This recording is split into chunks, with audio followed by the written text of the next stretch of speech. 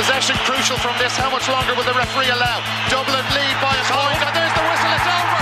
It's over. We earned it by winning the last 2 matches on the road, and that's not going to be taken away from us. But what I love in hurling, I love players that will never give in. He hits it. He hits it. It's over the bar. Oh, holy Moses. Hello, welcome to the RTGA podcast. How are we all doing? Mikey Stafford here. I'm joined by Kieran Whelan and as always Rory O'Neill to look ahead to the weekend's football. Lads, how you doing? Good, Morning, Mikey. Very good. Oh, good. Not about it. Unlike the hurling last weekend, there's lots to play for in pretty much all 4 divisions. You've really only got Kerry and Down whose fates are sealed at this stage. We will have Ursula Jacob on a little later to look ahead to the hurling semi-finals and relegation playoffs. But we might start, Wheelo, with Division 4 because not for the first time the basement division is getting it's getting slightly screwed over here. For reasons probably innocently enough, it started with London booking flights, I would imagine, but to get over and play their match on Saturday night, I could imagine there's very practical reasons for that.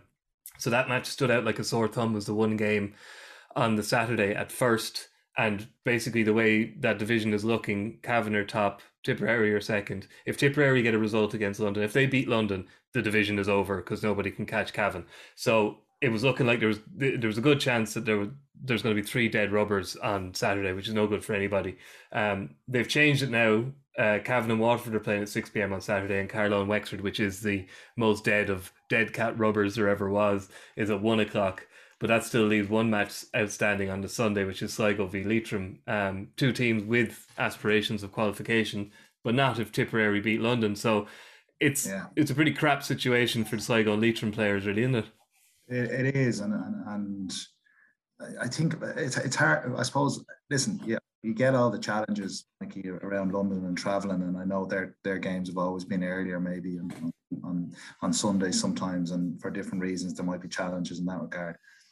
The one thing that sticks out for me over the whole weekend is like we're potentially looking at the most exciting weekend we've had, and probably the most exciting weekend we will have until the last stages of the championship. We'd be very quarterfinals, and where everybody is out playing. There's so much to play for. There's still each division has something going on in it. And when I looked at the fixtures, I was thinking, why are they all on Sunday?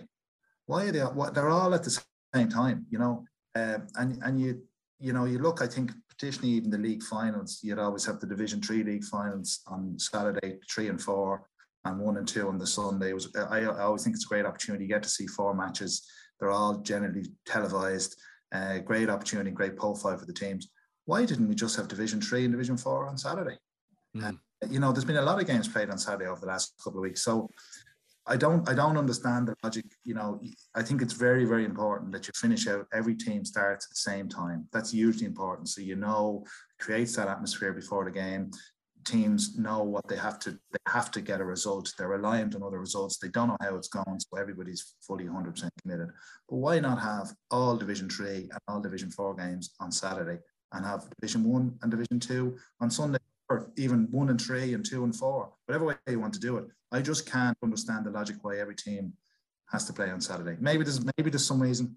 I'm not so sure. Maybe Rory, you have any? No, there wouldn't really be. But even from a broadcasting perspective, not really, not because Sunday, you wouldn't be. Look, with all due respect, you just don't drift down into divisions 3 and 4 from a broadcasting point of view, so you're not beholden to broadcasting slots. Like, you do have that flexibility, certainly with 3 and 4, to go on Saturday, and you pick up mass radio coverage.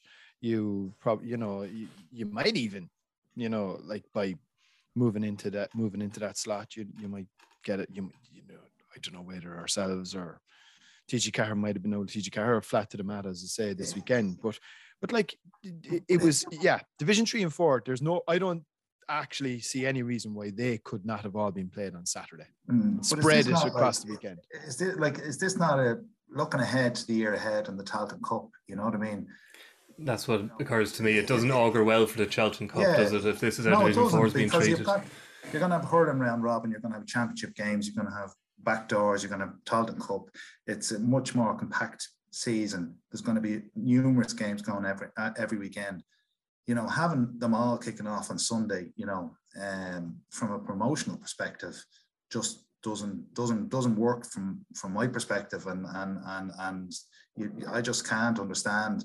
But Saturday games I think are great. I think the players even probably prefer the Saturday games as well. A lot of them probably prefer to be playing Saturday evening at 5 o'clock. We're nearly back.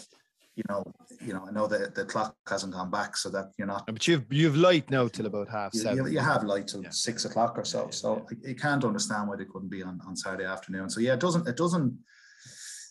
doesn't augur well for the talent, where I think there's an onus on everybody to give it the promotion it deserves, because everybody that pushed for change was very adamant about recognising that it has to be treated the same with its own All-Star awards and its own promotion, and that's why I just can't understand why it's not. And the other problem then as well, the converse problem we load to that, is when you do put divisions 3 and 4 in on the Sunday, they get squashed and they get squeezed, because a lot of the focus is obviously, for good reason, totally. They're Division 1 and 2, it would have just freed them up a little bit. But anyway, on Division 4, as I mentioned, Cavan do look almost home and hosed. There's only one kind of quirk that could see Cavan. If Cavan lose at home to Waterford, Tipperary draw with London, and then Sligo or Leitrim win, then they all end up on 10 points. And actually, Cavan's scoring difference is I'm still not sure how it would really happen. Jeez, I was going to say, Mike, fair play to you for working out that conundrum. We were discussing it on. We were trying to work out the tables, etc. on Sunday when the reports were coming in, and it was Jim McMahon, actually, a lot of people would know in RT, sets a lot of the quiz questions and is very good analytical mind for these things. Because I said, Cavan are up. Why are we saying they mightn't get qualified? And he actually figured out there is one way that Cavan couldn't go up. But he's like the RT Sports version of Rain Man. Pretty much, yeah. So look, Cavan are going to beat Waterford at home. Yeah. I think Sligo are the only ones. An outside chance if Tipperary were to slip up. Yeah, which isn't like London almost caught Cavan last week, and I know they're strong in Royce, but they have been good. So considering the form of Leitrim at times, London have been kind of a revelation considering the expectations. And Leitrim have done well. Sligo have been shooting the lights out. They've a score difference of plus 34. Credit has to go to both Mickey Graham and David Power, who were kind of expected by most people to come up. But Rory, it is a sticky wicket Division 4. It's a graveyard of many a hope and expectation. Yeah, and I think Tipperary had a bad start. Did they lose Awful Leitrim start, below yeah. and Thurles? Tipperary have only got going in the last few weeks. Yeah, they lost to Leitrim below and Thurles. They had a draw as well. Yeah, so they were, the old engine kind of cranked up a little bit slower than what they would have liked. Funnily enough, I was just looking for him to do a small little job for us there recently. So I just out of curiosity, I rang Michael Quinlivan and international dial tone, and he answered in fairness to him. He said, Rory, I'm in New York, but I won't be home. I won't be coming home until September. So he's over in America, and I was only looking there. He's only 30 years of age. I mean, you think he's an all-star. Is it double Alls? Did he win an all-star the year they won the Munster Championship? He certainly has one all-star from 2016. So that's a big loss to them, and they lost a couple of their mainstays over the last few years. Lads just basically came to a natural end. So there's been a massive evolution going on within the panel as well, and there would have been a lot of pressure on them, because they probably copped quite a fair bit of flack on the back of actually winning that Munster Championship and then getting demoted down to Division 4. Might have been a false position for them too, to a certain extent. They think there's enough good footballers in Tipperary that they shouldn't be down. A lot of turnover though the last couple of years. A lot of turnover, but I think, look, their standard, if they can get back to where they are, given the pick and given the interest in football in Tipperary, which is bigger than what people think, actually. Tipperary their club scene is pretty strong. We saw that with Clonmel commercials a few times, and Lockmore Castleiney acquitted themselves quite well, given the fact they were going on both fronts this year, having won the double in Tipperary. So, I think, look, they're probably I think they've answered a lot of that criticism, and they've kind of gotten their status back maybe to where they're maybe to where they should be really. And I think from here now they need to build on that again, try and get back up to Division 2. Right, we will come back to Divisions 2 and 3, but I do think it's Division 1 is it's very interesting this weekend. Obviously you've got Kerry are in the final, fair enough. Mayo and Armagh are on the same number of points. Mayo have the head-to-head advantage there, and they're playing Kildare, a home game in Carrick-on-Shannon, and Armagh.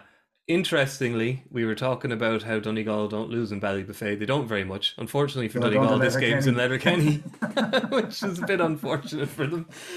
And then the game that probably is most people are kind of keeping an eye on then is Monaghan v Dublin in Clonus. Wheelo, what are your own memories of Clonus for league matches? Being the away team in Clonus, it's a much loved ground, but I wonder, is it much loved by visiting teams? I think, Mikey, I played 2 league games in Clonus over my career, and I got sent off in both of them. As far as not a great memory ground, to be honest with you. Listen, like the thing about Monaghan, I suppose you look at Monaghan and they've been very up and down throughout the league. You know, very poor obviously against Kildare, even though Kildare were excellent, very poor against Kerry. They kind of remind me of, you know, that fella in everyone's group that can just drink pints and has wooden legs, and they're always there. They never go away. You know what I mean? Yeah. That's what Monaghan are like. They're always knocking about the place. That expectation that they're going to drop at some stage, but they don't, and they're resilient. In fairness to them, and I know people find it condescending when you say they punched above their weight, but in terms of their population pick, they have, and that's huge credit to them. Dublin are going up there. You know, watching Dublin the last couple of weeks, like they've definitely improved, no doubt about it. They've got a structure back in their defence. They're playing a deeper line. They're not pressing out in the middle third like they were. They're backing off. They're getting bodies into the scoring zone, and they're more disciplined in their tackling. They're not giving up the goal chances they were in the early part of the league. Now, a lot of that is Fitzsimons is back. Johnny Cooper is back. You know, big leaders in defence. James McCarthy was back. Main man. Robbie McDade is back. So they really, when you compare the Dublin team from the start of the league to what will probably go up there Sunday, huge difference. So, and I think even up front, they've been a lot more direct in terms of Cormac Costello going up fellas. They've been getting strike runners in. Sean Bugger has been very, very good. And Howard and Fenton were very good at the weekend. So Dublin, apart from Conor Callan, are nearly at full tilt now in what they have. There's still question marks in terms of the depth. Did Dessie Farrell find any new players you can trust come the summer? They're still the question marks, in my view, hanging over them. But they won't get anything easy up in Monaghan. Monaghan, to me, I saw them very good against Armagh. I thought they should have beaten Armagh. They were excellent the first half. They were very good in patches against Donegal as well. And when they perform, when the likes of Darren Hughes has a big game, the Hughes brothers, McInnesby and McCarthy, I think have been excellent to half back. Like they're very, very well organised, and they won't make it easy. You always have to admire the heart that Monaghan have, and they kind of step up on the big occasion when it matters. So I think that's a tough assignment for Dublin going up there, and I would expect Dublin to come out of it just based on the players they have back and their form. But it won't be easy. It won't be easy. I think. You say you're wondering about the new fellas who are in. I know he's not exactly straight out of the box new, but I would be interested in your take as a former midfielder on how Tom Lahiff did. You know, the jury seemed to be positive on him last weekend. Anyway. Yeah, he did do well, Mikey, and you know, to his credit, like he had a few shaky moments last year when he was brought into the team and stuff like that. And I think he's the perfect example of a guy who's now beginning to feel more comfortable in the environment. You know, we really forget that's on somebody new coming into a team of that status and the expectation and the bar that you're supposed to get to. And the pressure. And the pressure, exactly. Yeah. So I think he's looking a lot more comfortable and confident than what he's trying to do. And I think that's it's certainly been an area. Fenton to me needs a full-time partner with him, and they need to bed somebody down. So whether that's Lahiff or Howard was excellent last week as Brilliant. Well. You know, kicked 3 great scores and fielded a few great balls. You know, they need to commit to somebody in that role and stick with them with Fenton, because Fenton needs that support this year, and Lahiff he's been probably the one bright light that has kind of developed. But like he did play last year, he's had plenty of game time. He'll take plenty of game time. You know what I mean? But as I said, probably the only concern for Dublin as they, going in probably to the championship. Obviously, they have to win on Sunday, and it won't be easy. But is whether that depth, whether they have developed that depth throughout the league campaign for a serious tilt when it comes to the crunch with 15 minutes to go and you're bringing 4 or 5 lads off the bench. That to me is the biggest question mark. Yeah, which obviously was the strength, Rory, of Dublin over the last decade, was that Kerry, Mayo would get awful close, could be leading in the last 10-15 minutes, and the Dublin bench was always key. Yeah, but I suppose again, they how much of a test are they going to get in Leinster? Like, if they can save their Division 1 status, I think that'll be objective number 1 achieved, and then they'll basically look at Leinster. Chances are they probably Kildare will give them socks of it if they two cross paths, most likely in a Leinster final, and Dublin can kind of start planning for that now. Let's be perfectly honest. So by the time they get to the middle of June, when they know they're going to have 3 games from there, they're going to meet a tough team, and it will be a tough team in the qualifier this time round, because of obviously there's only 2 rounds of qualifiers as opposed to 4, given the Tailteann Cup's arrival. So then, your All-Ireland series is going to be hard won. They'll then so what you're looking at, they know they're going to probably be in a quarter final. Let's be perfectly honest. You can't not see the last 8 without Dublin. And from there, they're going to meet a tough team in a quarter final, probably Kerry in a semi-final, and then the winners of Connacht Ulster in the final. And that's where, as Wheelo said, that's where the real test comes. But I suppose they still have time. They still have 2 to 3 months, certainly 8 or 9 weeks, to get more football into the likes of League Gannon, to get more football. Maybe, I'm surprised we haven't seen Kieran Archer at all. He's just gone off the scene completely. I know he's still very young. He's still young. I think he's had his injury challenges as well. He got a run there earlier. I think it was Kerry, didn't come on against Kerry and Tralee, I think, and then he has a team. But I don't know whether that's injury related. But he's certainly one that you think Desi would have looked at a little bit more. He hasn't got much of a chance, so I think it has to be maybe that he's had injury challenges, I would have thought. Mm-hmm. So he still has a little bit of time to just flesh that panel out, because I think Wheelo's spot on. When you get into certainly the last 8, last 4, and even further onwards, you're definitely going to need more than your first 15 to get you over the line. Yeah. Which worth highlighting, we can't go through every game, but the unique situation of Kildare, who are, as we mentioned, are away to Mayo in Carrick-on-Shannon. There's one interesting fact on it, Mikey. It's their first meeting, league or championship, since Newbridge or Nowhere. Right. Okay. There you go. And last night, considering what Kildare, Carrick-on-Shannon now. It's in Carrick-on-Shannon. Yeah. Newbridge to Carrick. Yeah. We get Christy Moore on the case. It's like, considering Kildare raised 24 white flags, their most since beating Kilkenny in 1990. Threw that stat out on Monday. And they're playing, Mayo, who are obviously, kind of tend to be involved in, well, barring last week against Tyrone, can be involved in some barn burners. It could be a very interesting game, but Kildare are interesting because if they win and Armagh lose in Donegal, in Letterkenny, then they will be into a league final. But at the same time, if they lose, there's a good chance they could be relegated. So they're really walking a tightrope there, Wheelo. Yeah, that's going to be the craziness of Sunday, and looking forward to it. That I'm sure they're going up and they're not thinking about a league final. I'm sure that hasn't been discussed. I think they'll be just looking for performance. Their form has come at home in their home games. That's where they've garnished their points. And brilliant performance last week. And as we said, we said at the outset of this league that these lads would have them humming and they get the most out of them in terms of the management team they have. And you can see that they're playing for the management. They're enjoying their football, and that's half the battle when it comes to setting up an inter-county team. And they go there with as good a chance. Like Mayo. I was puzzled by Mayo last week. I was puzzled by the team selection. I know that like James Horan has obviously developed great depth, and he's brought through new players and brought through them very quickly and transitioned them very, very quickly. And he deserves massive credit for that. And he has great depth.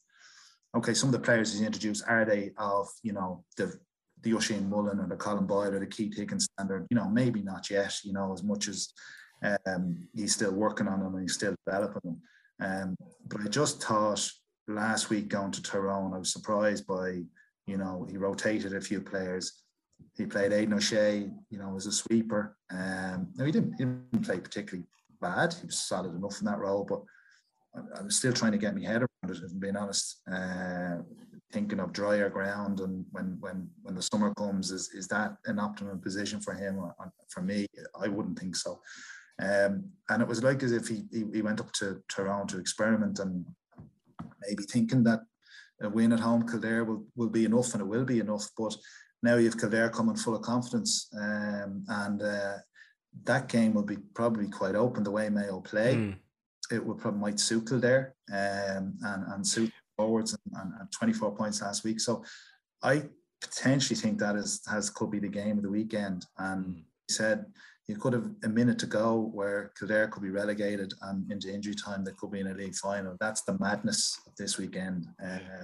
The thing with James Horan, Wheelo, and like he has a tendency to do this. Is one of the things I love about him as a manager. Like he'll just he'll try things. He's balls. He has it. Like he doesn't care about convention. He'll say, right, I'm gonna try this. If it works, it works. If it doesn't, sure, look, what have I got to lose? He's got, you know, like, but and I'm just wondering, does that play to his strengths in some way, in that it also would maybe leave opposition teams and managements slightly questioning, what the hell is this guy going to, what's he going to put? What kind of stroke is he going to put this? Like you have to credit him, Rory, because I'm not criticizing him. It was a little bit puzzling if they really wanted to get to a league final. Tyrone were there for the taking last weekend. Yeah. And the funny thing about it is, even with the team selected and even lacking that bit of firepower up front, and I know they were very poor in the final third, they were still in the game. Yeah. To go, you know, because Tyrone weren't great either. It was 10-9 with a couple of minutes to go. And to me, it looked like, I said, this is draw written all over it. And you're thinking, geez, if Mayo get out of here with a point after going up to Healy Park and after having made a few changes and, you know, experimented in the full line and experimented with O'Shea and left a few guys out and freshened them up, you would have been saying, fair play.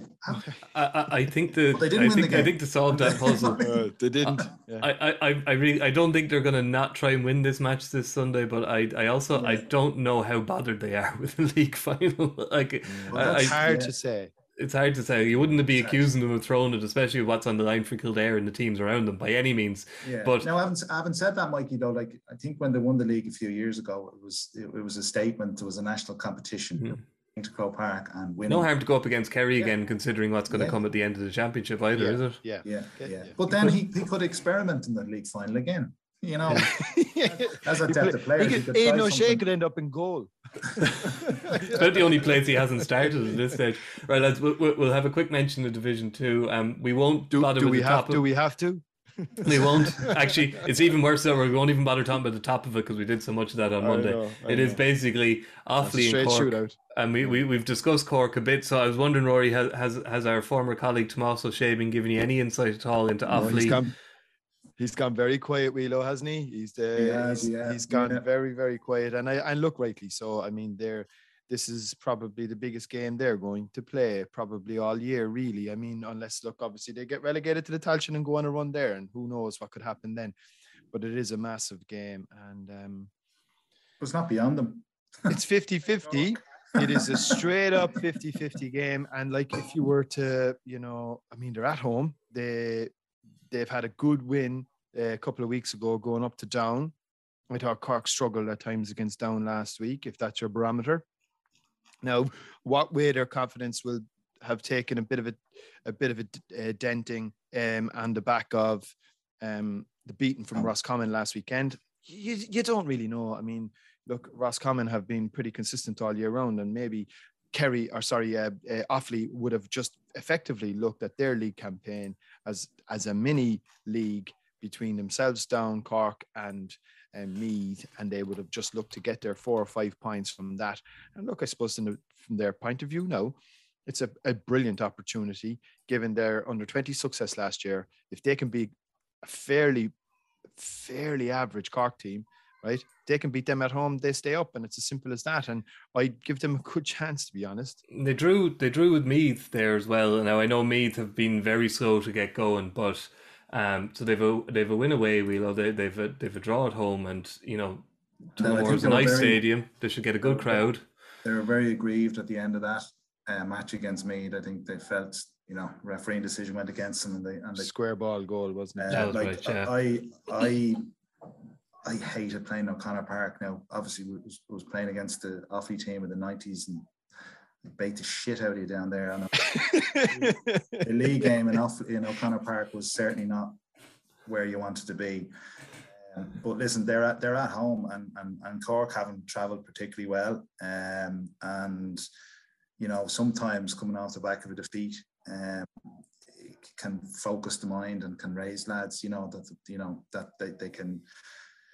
Listen, they know this is a dogfight, and this is their season. Like if you had offered them this before the league began, Wheelo, if you had said to them, "You've got Cork at home to stay up," I think they would have taken it. Yeah. And now they've Dublin in the first round of the championship, which is going to be that's going to be difficult for them. So this is about trying to get in that back door by staying up. Now, having said that, again, whoever wins doesn't necessarily make the championship unless if someone gets to a provincial final, the third last team. Yeah, you're really on the bubble. No, everybody. No, you're guaranteed they'll just make an exception there and they'll extend it out. Is that for this year only, Rory? Yeah. Also, the championship the Sam Maguire will get bigger and the Challenge Cup will get smaller. Correct. Is that just for this year? Because we clarified that a couple of weeks ago. And I'm not too sure if it's just for this year because obviously the champ there's a restructure into the format again next year. But certainly for this year, if you manage to stay in Division 2, you will be in the qualifiers. What they're going to do, because I've already looked at this, because we may end up having to cover one. They'll have a preliminary round qualifier. So you'd have your rounds 1 and 2, but if there's like 2 teams or 3 teams that end up managing to make a provincial final, then they'll have a prelim qualifier as well. So it's going to make it tricky for them because we did check that formally a few weeks ago, and they clarified it for us afterwards because I'd say there was a few people clarified / changed their mind. Okay, and just to note that a draw will do for Cork. So Catenaccio, 15 men behind the ball. Rory, play for 0-0. And I think the most intriguing thing about it is I'd say both teams were offered this at the start. I'm not too sure. Cork maybe should have a little bit more ambition, but certainly the way the league panned out in the first few games, like to get the win last weekend, obviously gives them the chance now to maintain. And I think a lot of people, I've heard a few other people mention this as well, and I would 100% agree. It isn't so much the relegation to the Tailteann that's going to do the damage here. It's the fact that you have to spend next year in Division 3. I think if you have any ambitions in terms of your long-term development or even your medium-term development, you need to be playing at the highest level possible in terms of keeping players, stopping that persistent turnover of players, lads leaving panels, etc., lads going to America. So I think actually Division 2 football 23 is the bigger prize than the trapdoor down to the Tailteann. Yeah. Well, very interesting anyway. Right, we'll let you go now in a minute, Wheelo. Just a quick mention of Division 3, where if only I was a gambling man, my tip Louth are looking pretty good. They get a win now this weekend away to Wicklow in Fortress Aughrim, and they're home and hosed. And then Limerick get a win, and they are also up against Fermanagh. If Limerick and Louth don't win, it opens the door for Antrim and Westmeath, who are playing each other in Corrigan Park. So I think you would fancy Louth to take something out against Wicklow, who've been struggling. I think Mickey Hart does deserve massive credit. Back to and a new 2-year contract. Yeah. He's staying there till 2025 already. But I know. I think Louth went from 2 to 3 to 4. They slipped quite quickly. They did in a couple of years. So he's brought them back to Division 2, which is a huge achievement. And obviously, let's be honest about it, will make them more competitive going into the Leinster Championship with the momentum they have. I know they've been, Sam Roy has got a lot of their scores, but I think you fancy them to come through. And Limerick, they've got to beat Fermanagh, simple as that. If they don't, they let Antrim in the back door if they beat Westmeath, I think. Again, that would be a great achievement, I think, for Billy Lee to get promotion to Division 2. That would probably be, I don't know where's the statistician, but if Limerick got up, probably their first time in Division 2. And probably since the last reorganisation of it anyway. I'd say a long time. They are they're an interesting case, Limerick, as well, because our own Damien Lawler did a story for the website a few weeks ago, and they have kind of mimicked the hurlers in that they've brought in development squads and they have a centre of excellence, and kind of they're kind of copying what the hurlers did, but none of those development squads have hit senior age yet. So actually the real work that's been done at Indrage by Limerick hasn't actually come to fruition yet, Rory. So there's actually there's real signs of growth and optimism in Limerick, because they are developing thanks to pretty much the work of Billy Lee. But as soon as the development squads come of age, he's going to have a new stream of talent coming through. Well, at least that's the logic, which would be, obviously a huge boost to them as well.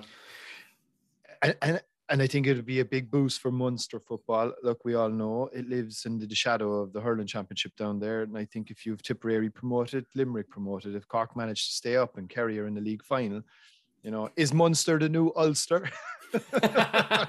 Steady. I know, we won't get carried away there, but I think they've done a really good job. They really need to finish it off this weekend. That won't be easy. I think there's going to be a real sense of injustice within Fermanagh.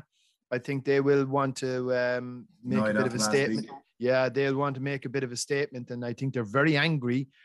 So Limerick would want to be on their guard there, but they've nothing to play for though, Rory. The other factor. It's a bit of a dead rubber for Fermanagh, isn't it? Yeah. No, that's part of the reason why I think there could be a bit of anger there, because had that point been given, they would have something to play for. But anyway, look, I think they just need to be a small bit on their guard. And you'd wish them well.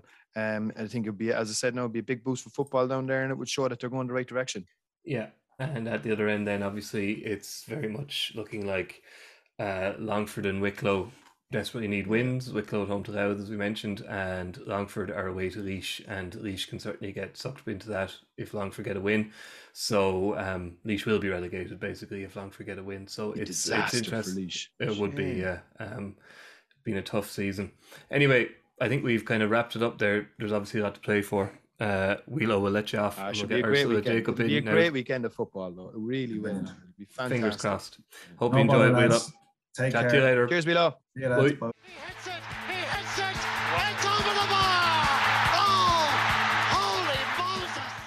We're back, and we'll be joined by Ursula Jacob. How are you, Ursula? Hi, Mikey. I'm good, thanks.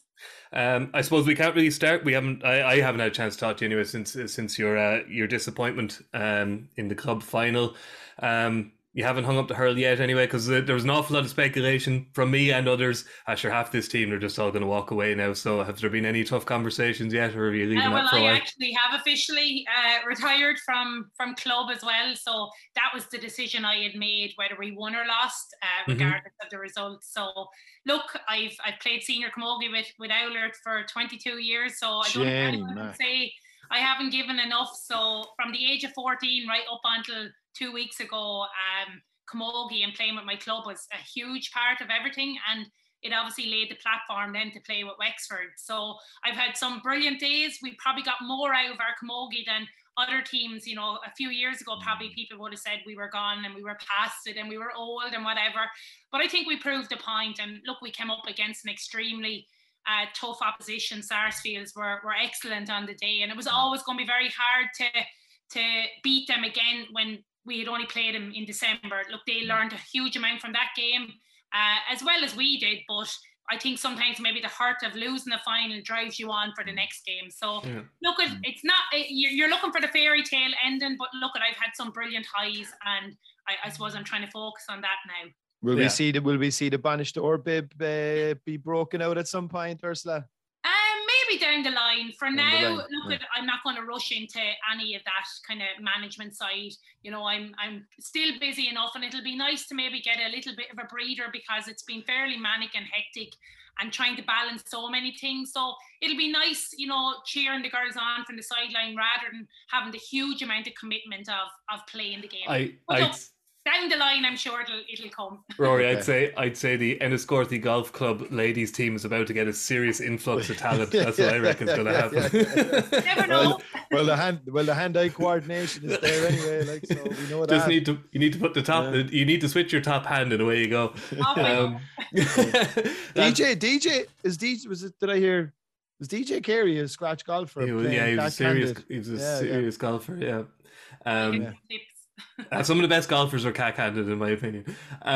Unless lighthearted notes, we can't really go on without noting the pretty courageous interview Richie Power did yesterday with Thomas Niblock and the BBC podcast, the GA Social. Rory, unfortunately, it's nothing new.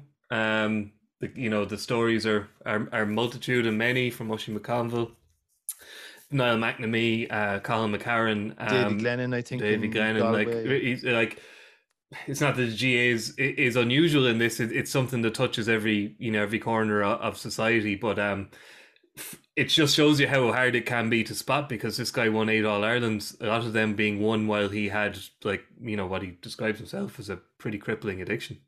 That's exactly it. It's the silent nature and the sort of invisible nature of it. I mean, look, if a fella is fond of the gargle, or if he's, it's easy to spot. If a fella is feeling down in the dumps, generally speaking, you can tell by his mood. The problem with something like a gambling addiction is it's something that's done pretty much in secret and can be done now via the convenience of your mobile phone. So I think, firstly, fair play to Richie, because I think the more people that highlight this, the more spotlight gets put on it, and the more awareness comes in and around it, in terms of then maybe putting proper supports in. And it's the kind of thing, and I know that, in fairness, look, we might all have our gripes and graws with the GPA from time to time, but I know they do put a lot of work in on this side of things, in terms of helping lads out and trying to figure their way through when they get caught in a kind of a spiral, which is what it tends to be. I think as I said, fair play to him for having the courage and for having the honesty to actually get it out there. And I think he deserves a huge amount of credit for that. But I think it's just an awful thing, because it's, as I said, it's not something that, you can be made aware of until the person themselves actually decides to confront it as an issue. And sometimes that can be very late. And the damage that it does sometimes is horrific, because ultimately it can be the family that ends up having to pick up the pieces on this. And look, it can lead to very, very sad consequences. So I think, look, the courage that he's shown and the bravery that he's shown to get his story out there, I think is commendable, and fair play to him for that. Yeah, he was our columnist for a few years, Ursula, and he's a fierce, nice fella, very kind of quiet spoken. I like a lot of these Kilkenny hurlers, you often wonder, like, how did they transform into what they were on the field? Because when you meet them off the pitch, they're just the nicest, most quiet spoken guy. But he was just the bloody mindedness he must have had to kind of come through, to manage to keep his passion going while he was being so hobbled. Separating the two, and I know myself, like, God, if I was there training away and you've something like that going on in the background, it's very hard. You would see on a number of occasions that it might affect people's performance. But obviously, Richie somehow was able to, maybe when he got in the sports field or for preparing for big games, he was able to some way separate it from daily life. But look, I'd have huge admiration for Richie. I've met him a couple of times, and he's always a really honest, passionate guy.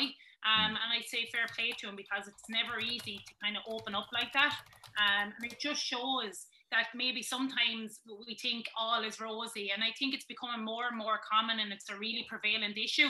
And as Rory said, look, at fair play to the likes of the GPA. They do have that kind of support system there, and I think it is badly needed across the board, both in men and women's games, because grand, you see athletes, it can be very isolating at times when you're achieving so much and you're training non-stop and you're looking for maybe a different focus too. And maybe when you're not able to go out on nights out with your friends, you're sitting. I think that's a really important point, actually, Ursula. I think that's very, very important point you made there. Like a lot of these guys, we expect intercounty players, male and female, to live almost monk-like existence now. Yeah. And, you know, they can't go out and have a pint because someone will take a photograph of them. So like they're probably looking for other means by which to fill their time. And invariably, this is one. Because as you said, you can now do it, you know, sitting on the couch using your phone. You no longer have to go into a Paddy Powers or wherever to place these bets or do whatever. You can do it all from the ease of home. So I think it does kind of stress the point that, you know, you are looking for that balance, I think, as a player, you know, and like sport is great and you want to achieve and you want to win, but you need the other outlets as well. And that's so important because if not, you can find yourself spiraling, you know, in a dangerous position. So look, fair play to Richie, and it's no doubt it'll help other people hearing how he maybe struggled and how he's overcome it as well. So just then we'll move on to the hurling at the weekend, Ursula, and listen, Wexford don't win very many leagues. Haven't won one since fucking the 70s, isn't it, at this stage? Let me see, 73 was the last time they won one. So I think Wexford are not one of these teams. Like, there's been a lot of talk about the league of late that, you know, does anybody want to win it? You know, obviously John Kiley wasn't very bothered with it, and there's many reasons why certain teams mightn't particularly want to play the extra 2 games. That's fair enough. But I certainly think here certainly in one semi-final, Wexford and Waterford, I think we have 2 teams here for a variety of reasons would dearly love to make a league final and would dearly love to win a league final. Without a doubt, and I think both teams will be going all out for this. You know, you look for that from Wexford's point of view. Dara Egan, first year in charge. You know, when you come in as a new manager, you're wanting to create that momentum going into championship. And look, you can only say that Dara and his management team must be extremely satisfied with Wexford's form. You know, they're unbeaten. They're the only team left now that are unbeaten, 5 wins out of 5. Probably very few people a few weeks ago would have expected this and predicted this, but somehow in each game they found a way, they found a winning formula. And you know, I think going into this game on Sunday, they're definitely going to be going all out to get that victory, because as you said, Wexford is a county that is craving that success. You know, back in 2019 when they won that Leinster final, it was such a big deal for the county, for the team at the time. But they want to build on that as well. And look, I know the league for some teams and managers, it's for trialing, it's experimentation. But for Wexford, I do feel that they will be aiming to get back into a final, because Wexford haven't won the league in how many years. It'll put them in a good position going into the championship. And I think, especially when you're Dara Egan in your first year in charge, you're trying to, create that momentum going forward. And I think if they could get a national title, it would be a huge deal for Wexford. But look, they have a really stiff opposition waiting for them. And Waterford, I think there is going to be a bit of a bounce off them as well, because as I said to Rory just before we came on, there is that extra little bit of spice with these games, because it's a Leinster and a Munster team facing off each other. I think the cross-conference semi-finals really adds to it this weekend. The fact that you haven't got 2 teams within the one province meeting each other. Does it? I think teams won't be holding back as much, because it would have to be much further down the line before Wexford and Waterford would meet in championship, or Kilkenny and Cork. So I think that adds to it as well. And I think Nolan Park is going to be a great atmosphere on Sunday. Both counties are going to bring a huge amount of support. And Liam Cahill, they only played there last Sunday against Kilkenny, and look, I don't think we should read too much into it either, that loss to Kilkenny, because Waterford were without a number of huge players. I think he will be looking to get some game time into some of the guys, maybe possibly Jamie Barron, Conor Prunty maybe, depending on how their injury is going. But I think it's going to be a really intriguing battle between both teams, because I think they actually play quite similar with this kind of running game, high energy, and fast moving with the ball. So I think they actually are 2 teams that play very much alike. And we've all seen Rory O'Connor and the damage he's doing with Wexford. So it's going to be interesting who picks him up for Waterford. Yeah, indeed. Rory, Ursula hit on a point there that, you know, Wexford, like Dara, he's looking for momentum, and he hasn't really trialed too many players. Like even that, like that was a dead rubber against Cork last weekend, and you know it was a very strong team he put out. He's clearly happy enough with his 15, and probably happy enough with his first 5 after that. But there is a slight danger in that, isn't there, given the nature of the championship, that injuries will happen, there's a likelihood of suspensions, etc. You need that bit of depth, and it's kind of, he's obviously decided momentum is what he's aiming for, and he's found his core group of players. But maybe there's a balance to be struck there, and maybe trying to find a couple more as well.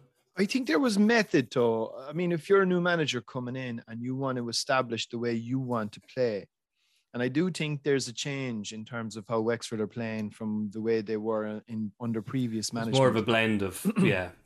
So I think, you know, I think there is method to it. Like to bed in a new style, I think the best way of doing that is probably to go like if you're chopping and changing constantly, it's very hard. It's very hard to do 2 things at once in an amateur sport, to blood new guys and to change the way a team plays.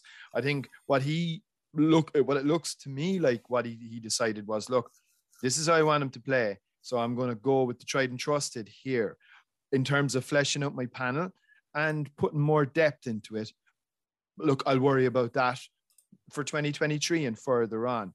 And I think what he has done is, I think there's a very clear and definitive methodology now around how Wexford do want to play. And I think that's what's made them so formidable so far. Now, I mean, they're 5 from 5 in the league, which is, it's some going. I think it's going to be a really, really good contest on Sunday. It's like the two, I think the great thing about these 3 games is I think there's going to be no holding back. I mean, we copped a lot of flack last weekend for the way hurling was maybe, you know, a much smaller part of the show. And I make no apologies for that, because I felt there was so little riding on it. I would actually argue the complete opposite this weekend, in that I think there's going to be absolutely no shadow boxing, because there's no point. You may as well go hammer and tongs this weekend. And I think all 3 matches will see that. And that's why I think, look, from Wexford's point of view, he will stick with, again, pretty much the same team. He'll have his, you know, and like he has a little bit of depth in there. He still has Lee Chin to come back into the team, which will obviously add a little, you know, like, you know, on what position he plays. You'd imagine 11. I presume 11, really. That's kind of, is that Lee's best position? Probably half forward somewhere, either 11 or maybe even wing. Yeah. Someone, he's an excellent ball winner and obviously an all-round brilliant player, but I suppose for puck outs, etc., he's such a great target on the half forward line. Yeah, Matthew O'Hanlon didn't start last week. Paul Morris, you know, you have so like he like, it's not like he's got 15 players and nothing else either. I think. Oh no, he's certainly got a squad. It's just, you know, how deep a squad you need. Yeah. The addition of Paddy Foley back in the panel this year, you know, it's a huge boost. He was a massive loss for Wexford last year, and look, he's such a driving force from that half back line. So I think that's a massive plus for Wexford having him back. Yeah, and then on the other side, obviously, so we could be in danger of talking about Wexford here predominantly, which we won't do. Obviously, we've a lot of love for our southeast neighbours, and they have got a lot of love on this podcast, and I think they displayed it again last weekend, that they may have lost to Kilkenny, but they were down to 14 men, and they rotated a hell of a lot of their players again. Like there's like we're in danger of repeating ourselves here, but the strength and depth in Waterford, there's no question about it. Yeah, I still reckon they're probably one of the top teams that have that kind of strength and depth in the panel. You know, he was trying to incorporate maybe a mix of experience and new guys last week. You could see Waterford weren't going full tilt. I wouldn't be surprised if they had put a heavy block of training in advance of that game as well, because they didn't seem to have the same energy as previous weeks. You know, when you looked at them against Tipperary, they were hopping off the ground against Tip, and, you know, were fully deserving of that 10-point win. Whereas last week, you know, they started really well and it was really positive, and maybe they would have pushed on if Austin Gleeson had got that goal. But I don't think Liam will be too concerned about last week's defeat. You know, as I said, he was missing maybe 6-7 players that would be, you know, first-time starters on the team, and he's got lots of options. And the thing about Liam Cahill, he seems to get the best out of his players. You know, it was a massive thing when he decided to stay on this year again. I know it's been spoken about loads, but the players really do fight for him, and you can see that kind of spirit coming through. And I think they will be a little bit annoyed to have lost last weekend, and maybe there'll be a bit of a backlash this weekend coming into the Wexford game. But I'm really excited to see it, because for me, Stephen Bennett has been like the standout player for Waterford throughout the league. Obviously, he was rested last weekend. And as I previously mentioned, Rory O'Connor has been probably the standout player in the league overall. So I think we're really going to see some top-class performances on Sunday. And I think some of the matchups are going to be really, really interesting as well. And two excellent managers for kind of tactical awareness too, going into the game. Yeah. So there'll be a big crowd in Nolan Park. Big crowd. I'd say it'd be a massive crowd there. Yeah. I'd say it'd be huge, and like it's a brilliant pitch. It's a great setting, you know. Yeah. And look, it's really one to savor. There'll be a big crowd in Páirc Uí Chaoimh on Saturday night, Roy. It'll be night and day compared to the crowd last Sunday. Anyway, won't it? Oh yeah. I was looking there, Mikey. Look, the reality is Kilkenny come down to Cork. Like the respect that, you know, that like there's a great rivalry between Cork and Kilkenny, and there'd be no love lost, but there'd be always respect, you know. And like Kilkenny coming down to Cork, like that will, you know, that'll set the chins wagging. And I guarantee, I'd be surprised if there's less than 15,000 in Páirc Uí Chaoimh. There could be more. I was looking there as well. There's no Premier League this week. There's no Liverpool. There's no Man United. There's no Irish rugby. There's no Irish soccer internationals we're talking about. There's no other distractions. Yeah, I know, but they're friendlies, and we know what we think of international soccer friendlies, and I think that's 5:00 anyway. But like, there's nothing else on. The weather is purported to be good. I'd expect a big crowd, especially now. Like, I know I'd expect a big crowd. I'd expect two teams to pretty much put out full strength. We know the way Brian Cody thinks, and he'll certainly, you know, if he's coming out to Cork, they'll want to put on a show. Páirc Uí Chaoimh lends itself to it's just, there's something about the place that kind of lends itself to a shootout, which I don't know whether it's the pitch or whether it's the environs or the surface or whatever it is. I think 7:15. The best floodlights in the country outside of Croke Park. I think the atmosphere will be crackling, and I'd expect timber, you know, yeah. and that's what we're hoping for. Yeah, Rory's obviously discounting any size of an overlap between Leinster rugby fans and Kilkenny hurling fans, and he might have a point. I think they are playing Connacht at the same time. Oh, but I would say the Venn diagram there, the bit in the middle. I doubt that'll affect the attendance too much. Ursula, but Kilkenny, we've been kind of like people getting a bit carried away. Like they struggled again against Antrim in their first game. So, geez, I'm not sure. You know, the Tipperary match wasn't up to much, but you know, they don't go away. They're Leinster champions. They're not very well thought of a lot of the time. We seem to be willing them to be bad when they're not. But they figured a couple of things out, I think, this league. And one thing, the revelation, like Pádraig Walsh at centre half forward, 5 points from play the last day against Waterford. Like he's like the Aidan O'Shea of the Kilkenny hurlers. Like he's kind of bounced around a little bit, but he seems to have found a home. Yeah, and that just shows the talent that, you know, Pádraig Walsh has, and the ability to have that flexibility as well, because he's equally as effective in the half back line as he is there in the half forward line. And even when Kilkenny were struggling at the start of the league against Tipperary that day, he was standing out for him, against Dublin as well. And then the last day against Waterford, he was excellent. Each score seemed to be better each time. And he was involved in the second goal as for Billy Ryan as well. So it's a massive plus for Kilkenny to have him in the attack. I probably would have felt at the start of the year, could they really afford to have him up there? Because were they strong enough defensively? But you can see the likes of the new guys coming in. Mikey Butler, outstanding the last day. David Blanchfield, the last couple of days, has been excellent. Tower in wing back. And Richie Reid looked equally comfortable centre back. So it's really going to add to the dimension in the forwards now for Kilkenny. You bring in TJ Reid into that attack. You've got Pádraig Walsh, Owen Cody, who looks so fresh. and lively when he came off the bench the last day. So there's 3 top class forwards, and mix in there maybe Billy Ryan, Mossy Keown, John Donnelly, Walter Walsh, who's coming back into massive form.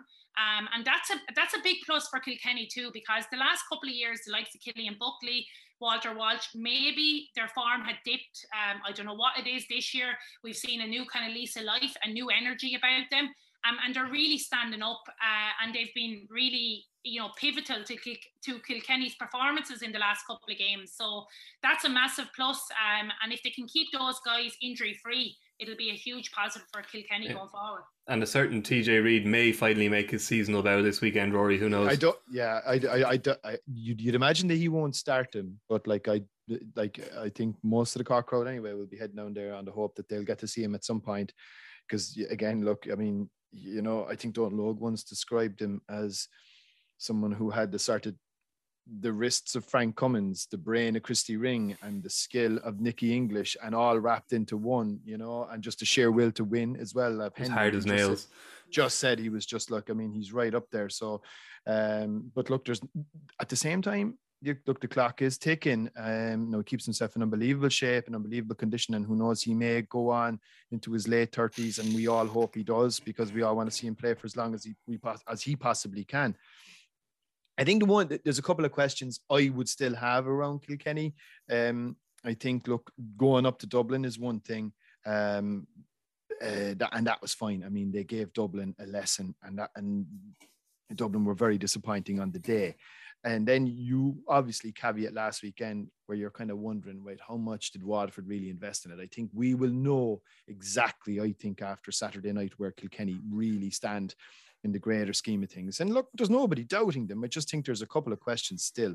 I think the biggest question, which kind of stretches back to last year's All-Ireland semi-final, which still persists to my mind, is they do struggle with a bit of pace in their defence. That is going to be tested big time. Now, look, we all know the ball moves faster than any man. That's all fine. But the modern game is a possession game where the ball is run a lot more. So in a big pitch like Páirc Uí Chaoimh, I think given the team and the personnel that Cork have at their disposal, I'd expect them to be pulled all over the place in that defence, and it's going to be a really good test just to see if they can stand up to that. But equally, it's going to be a good test for Cork as well, and I think that's what makes it so intriguing. I would imagine both managers, once they realised they were playing each other, had a nice quiet chuckle to themselves, because I would hazard a strong guess they were delighted. And I mean delighted with this fixture, because if you win, brilliant. But even if you lose and you find out a few things with still 3 weeks to go to D-Day, brilliant. So I think it's win-win for everybody, and particularly then for the crowd that goes, because I think we should be in for a fantastic game. Yeah, the Cork deserve a lot of credit, Ursula, don't they? That you shouldn't mourn a team that makes an All-Ireland final. They're still in the top 2 in the country, but the nature of that defeat last year, really, it stung. It could have left a mark. It could have scarred them, but they've been very impressive. They were without a defeat until they went down to Wexford. Probably a little bit like Waterford against Kilkenny. I wouldn't say their heart was fully in that match by any means of the weekend, but they seem to have found more solidity in defence, which is probably would have been number 1 on the shopping list for Rory and every other Cork Hurling fan. Without a doubt, and look, we've spoke over the last number of years, and even in particular after the All-Ireland final, that they look very, very open at the back, especially against Limerick, and they knew they had to probably address those problems. And I think some of the guys that they've introduced throughout the league has added to that Cork defence, and obviously they're persistent and sticking with Mark Coleman centre back, but it's building a strong unit around him. And I think they have, the league has been very productive from a Cork point of view, because it's allowed some players the opportunity and given management an idea whether or not they're going to be serious championship contenders to make the starting 15. Because look, we probably could go and pick 10 to 12 positions of the Cork team now, but it's that final 2 or 3 that could possibly make the difference come championship. And some of the guys coming in, Kieran Joyce, even Mark Keane up in attack, Brian Roach was in the team the last day, Darragh O'Leary in the full back line. I think it's building that depth in that Cork panel, and in particular in defence, it's going to be really, really important, because in that Munster Championship, I know we're only at league semi-final stage, but they have to keep one eye on the Championship as well, and they are going to have that kind of strength and depth to kind of sustain those 3-4 weeks of heavy going in the Munster Championship. But it's been really positive for Cork. You know, I would agree with Rory. I would have that worry for Kilkenny that the pace and the running game that Cork play, I would question, will Kilkenny be able to sustain that? And look at Cork when they play in Páirc Uí Chaoimh, really when they open up those legs. Look what they did against Clare. Look what they did against Galway down there. You know, they really just, their movement is so impressive. Their intelligence and use of the ball. That's what's so impressive. No one can ever deny that this Cork hurling team are not extremely skillful players, but it's backing it up with that kind of physicality, and it's just getting that mix and blend into the team. And that's where I think the likes of a Kieran Joyce adds to it this year, because I think he's well able to mix it. He's a brilliant hurler, but also very physical as well. Yeah, and they'll get that physical test, as you said, Rory. Kieran Kingston be very happy with this.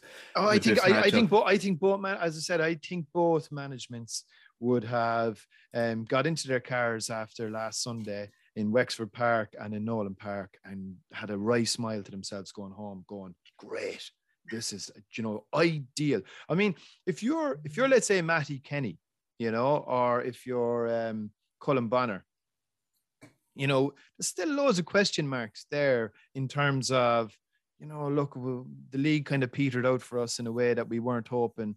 You're now having to resort to A's versus B's. You might get a challenge match from somebody in Leinster, but you can't play anybody close to you, or you might end up playing your under-20s or something, you know. But are you going to find out what you really need to find out, like in the way that Brian Cody and Kieran Kingston are going to find out on Saturday night? I think they'll be thrilled with this game. And conversely to what some people might feel in relation to the league, I do actually think it's bubbling up at this particular point onwards.